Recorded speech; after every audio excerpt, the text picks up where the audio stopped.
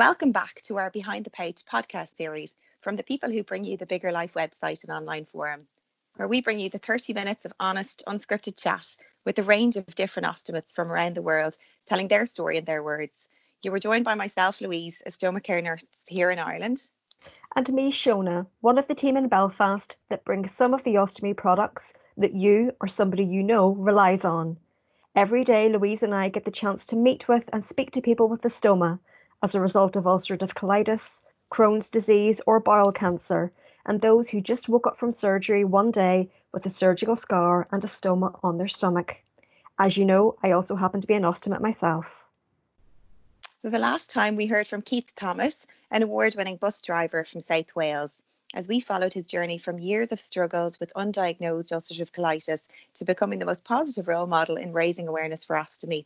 So we'll hear from another inspirational guest shortly, who equally is defined as an ostomate, but who hasn't let an ostomate define who she is. The podcast is intended to have a bit of everything as we listen, learn, cry and laugh along the way, but we won't get too technical, as instead we focus on the individual. For those looking for support, remember there's a tribe of dedicated stoma nurses in every country around the world, and we'll always encourage you to reach out to them for help. And of course, there's also the community at abiggerlife.com, which is open 24/7 with advice, tips and shared experiences. So without further ado, please join us for some small talk on a bigger life as we go behind the pouch.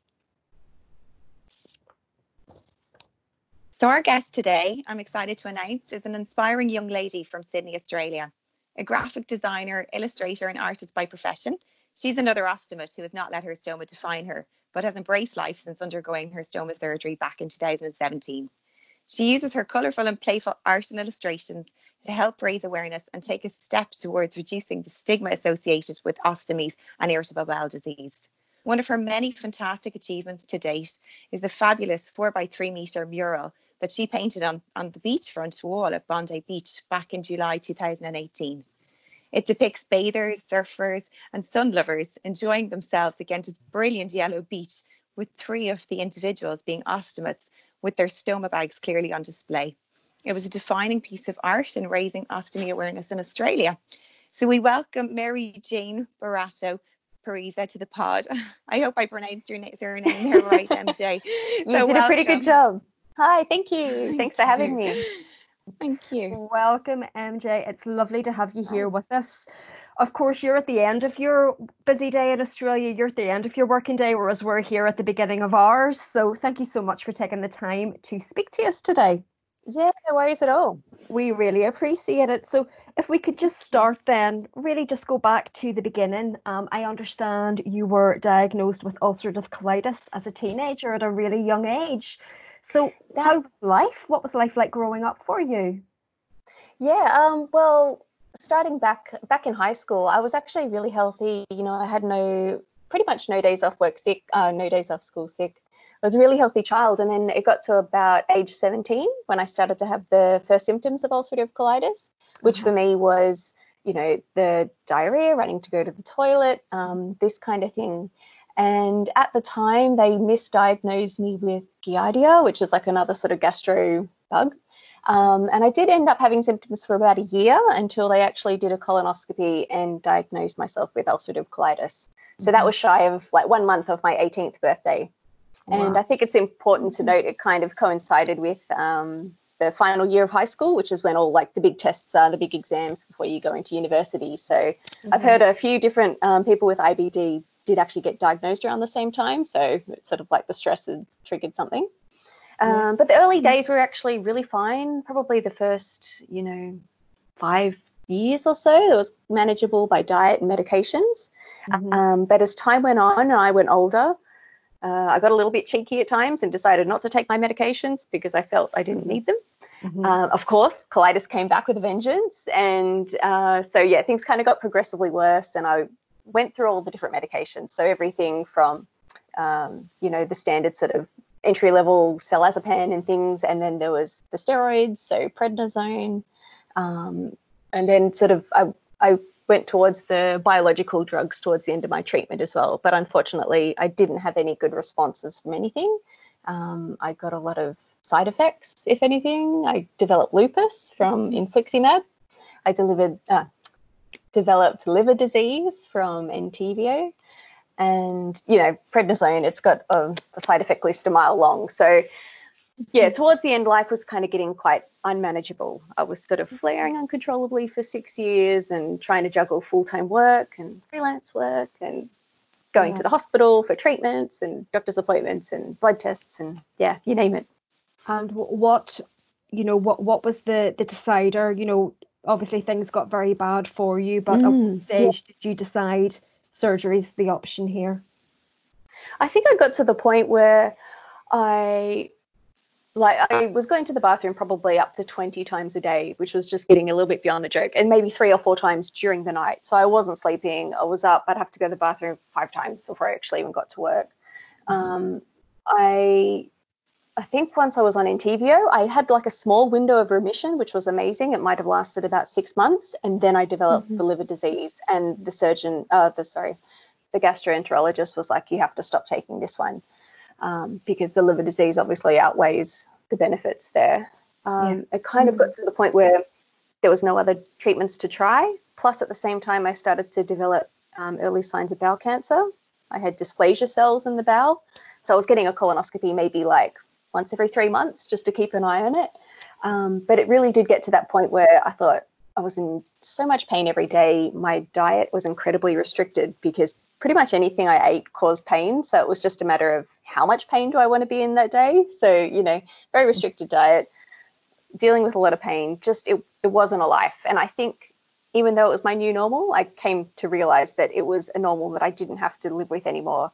So I went and spoke to a surgeon, started to talk about having an ostomy or an ileostomy in my case, and did my research. Like when I decided to go down that path, I was like, I often thought that surgery was a last resort, and I got really like stressed out by it, and you can't return, and that I kind of went down that mindset. But the more research I did, the more people I saw on Instagram who are thriving, and I read blogs about people who are so happy now compared to what their life was like with IBD. So I thought, right, I'm going to do it. And I did actually have my surgery scheduled. This was about 3 years ago now, sort of August, September of 2017, I believe. And I actually called the surgeon. I got him to brought it forward because I said I can't deal with this anymore. So I brought it forward to July, and haven't looked back since. It was the best decision I ever made, and I wish I made it earlier. Would you say then that it was an easy decision, or did you struggle with it for a while? I did. Before I actually started biological treatment, I did about 6 months of travel overseas where I went to South America. My husband's from Brazil, so we were in Brazil for a little bit, went to Europe, did all this massive travel while I had one of the biggest colitis flares I've ever experienced, which is not recommended, traveling with colitis. And when I got back to Sydney after that 6 months of travel, I ended up like being in hospital. I got landed in hospital for about 2 weeks, just recovering and trying to get the bowel back under control. And at that time, my gastroenterologist said, hey, there's this option you can go for, which is the surgery, and you can get an ileostomy and have a bag. I think I must have been my late 20s. And I think at the time I just sort of hadn't wrapped my head around that yet. And I decided to go down the path of the biological treatment before I went down the surgery path. So it was kind of at the back of my mind that would be an option one day. So once it was time to get the surgery, I think because my mindset was kind of in the right place, it was a little bit easier than, it was easier than what I was currently going through with colitis. So I was kind of, excited to go down the path as opposed to, oh my God, I have to do this, with that kind of mentality. Yeah. Okay. Very good. That's amazing. And you've really, kind of, shine a light there in relation to the people that helped you, the people that you could actually look at online, those inspirational posts by others, which you are right now, it just shows, I suppose, how someone like that can help you make that decision for the new way forward, to make that big, crucial decision. So can you remember back to the first day with your stoma? How did you feel after that big decision? How did you wake up and feel? Was it exciting or, can you remember?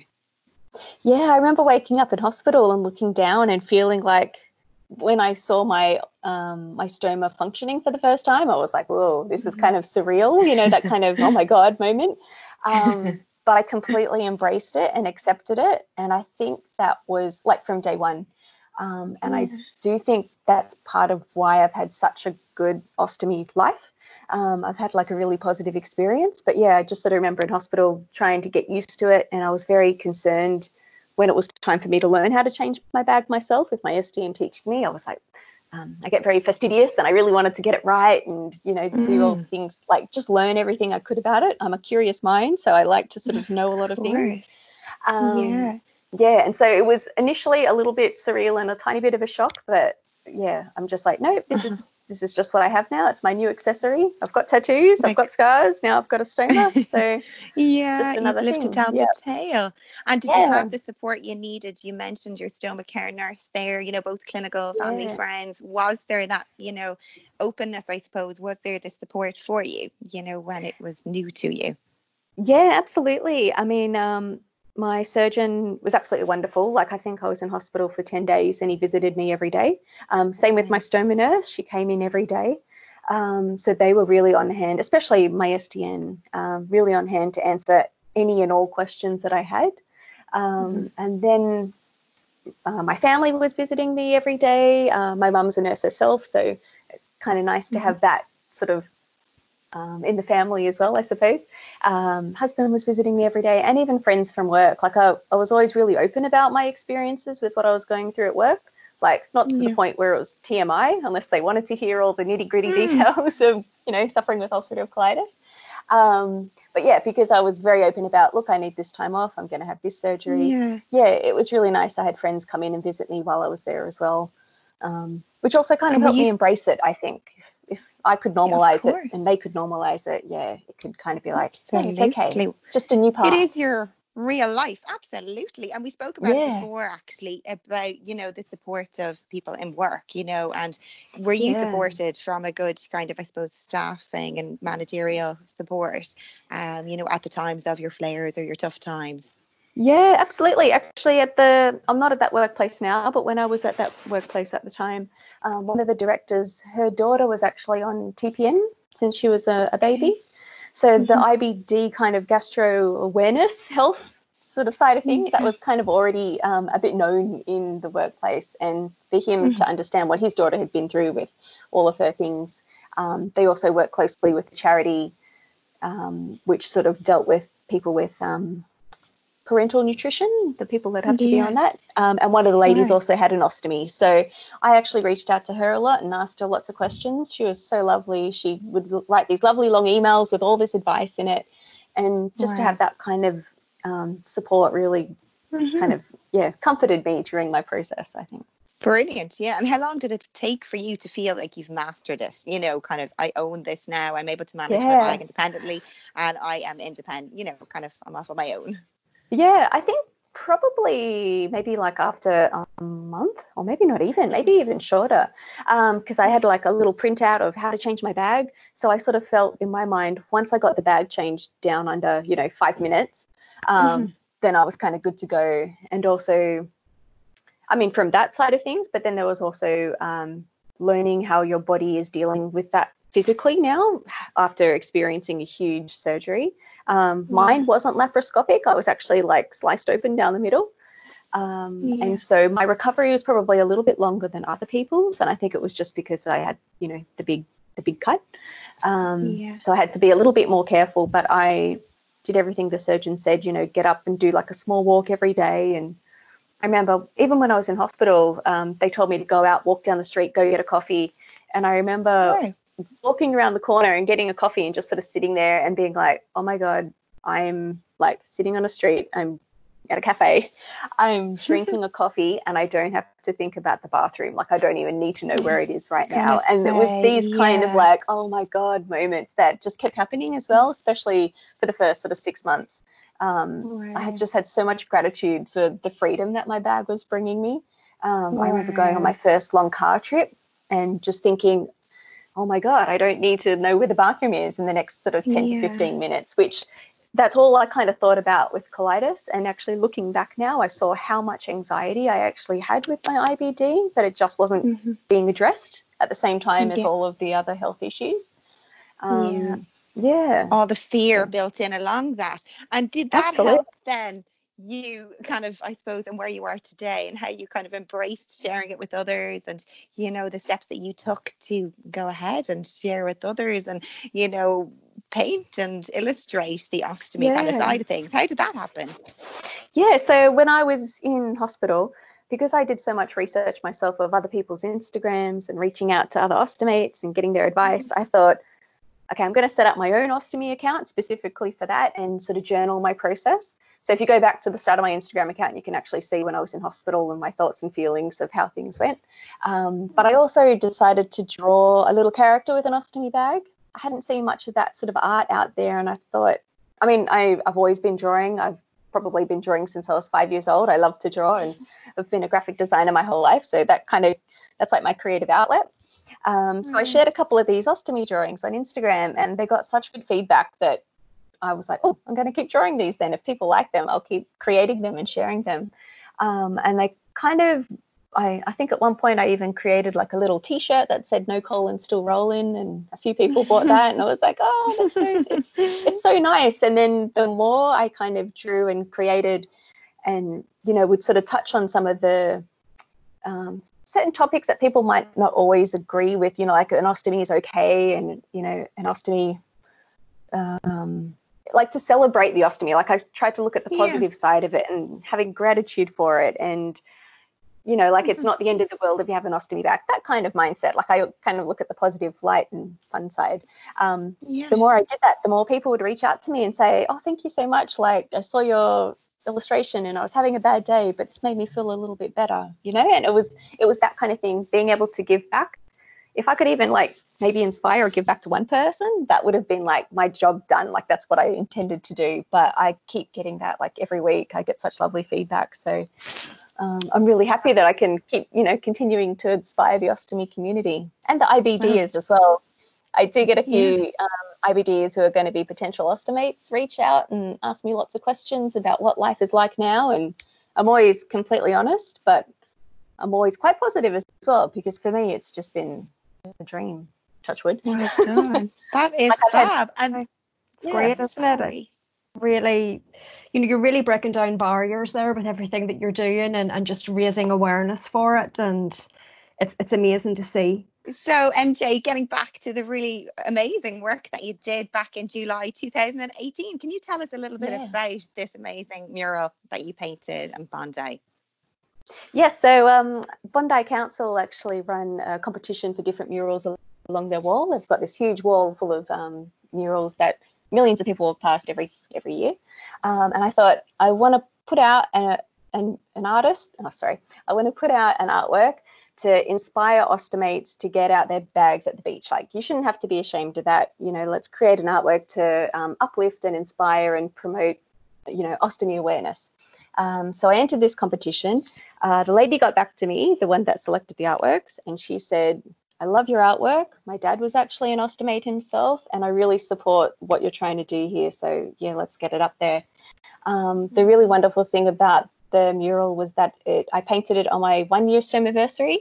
And if it had been any time, if I had to paint this any time during my colitis years, there would have been no way that I could do that, because it took about maybe 4 days to paint it. It was a huge mural, so about 4 by 3 meters. It took about 4 days to paint it, and I would have had to be running to the bathroom, you know, twice an hour, I think, if I was going to get that done. And so, yeah, fortunately, I was in full health. I could paint it. I had a little bit of help from a friend to like help do some bits. But one of the really wonderful things about painting the mural is that I had so many people come up and have a chat to me about it and ask what it was about. And when I explained, there's a couple of ostomates in there, I'm an ostomate, explain my story. So many of them either knew an ostomate or had someone in the family that was going through IBD issues or something. So I loved how it could spark a conversation. And that was also the reason for me to put it up there, you know, to really kind of help raise awareness of a topic that a lot of people often don't want to talk about or think it's a little bit taboo, so they don't talk about it so much. A really lovely thing as well as a girl on Instagram who's a bit of an influencer here in Australia, and her name escapes me, which is pretty bad. But she's got like 150,000 followers. She lives in Bondi, and she would often post a picture of my mural and just say how much she loved it. And I have a feeling that someone in her family obviously was an ostomate themselves, but the fact that she was posting it and it had all this amazing exposure was really wonderful. And it was only supposed to be up for 6 months, and they ended up leaving it up for over a year, I think. Oh, wow. Which is really great because it was just so popular. Yeah. And I have to shout out to Omnigon. Omnigon actually sponsored me to paint this artwork. They provided all the paints and things. So I was really fortunate that a company such as them, were happy to get on board and help me create this masterpiece. Down in Bondi Beach. Congratulations. That is fabulous. Absolutely. So everybody get Googling there and have a little look, because it is fab. Well done. Well done. That is amazing. Thank you. So, I just have, well, I suppose really it's a bit of a final question, really, in that you've now had your ostomy for, well, nearly 3 years coming up on. So you're very established, you're very experienced. So if you were able to go back in time, MJ, if you had a time machine whereby you could go back to MJ before she had her stoma surgery, what would you go back and tell yourself? What have you learned? What do you wish you knew then that you know now? About life with an ostomy. Yeah. I would definitely tell myself, if this was me just about to go into surgery, everything's going to be okay. Life is going to be so much better. Like I keep saying, it's life 2.0. But some of the little things, some of the stuff I do struggle with at the moment. So dehydration, I had no idea that the large intestines actually help absorb salt into the body and water. So I think most ostomates can kind of, because I had a total colectomy, you can kind of tip into dehydration pretty easily. So that was kind of a big thing for me. I wish I knew that beforehand and I could have been a little bit more prepared for that. There's also things like skin issues. I've had more rashes and skin problems and things like that since ostomy surgery. And I actually see an acupuncturist, and she said it's because whatever food was affecting me before, and disrupting my system, it would disrupt my bowel. But now that the bowel is gone, it's coming out through the skin. So that's an interesting learning. But also just to embrace it. I mean, I did do that anyway, and I've been quite fortunate. Just to go out there and be open. And people have always had such lovely, wonderful, supportive responses to me with my journey. Like I've been really grateful for that. Excellent. It's absolutely, well, look, it has been an absolute pleasure speaking to you today. We could talk on for probably another good half an hour, but I probably could. which is great. Yeah. And I just like to, myself and Louise would just like to thank you for taking the time to speak to us today. And it's been wonderful. Share your Thank you story. so much. Yeah, thank you so much for having me. I really appreciate it. Well, that was such an interesting chat with MJ. I really enjoyed that. There were quite a few things that really stood out to me within that chat with MJ. Firstly, probably her talking about the research that she did and finding out as much as possible prior to deciding to go ahead with that surgery. The social media blogs that she used to help her make that informed decision. And I love the fact that she has now turned into that influencer who can do the same for somebody else and help them make that decision. And of course, all of the chat around her artwork and the amazing mural that she did on Bondi Beach, which again, just so inspirational for people, breaking down those barriers, helping people to talk very openly about being an ostomate. The other thing that I loved was how she described this freedom that she now experiences since surgery. We all take for granted being able to get into a car, go for a long car journey, but MJ had to be constantly worried about where the nearest toilet was.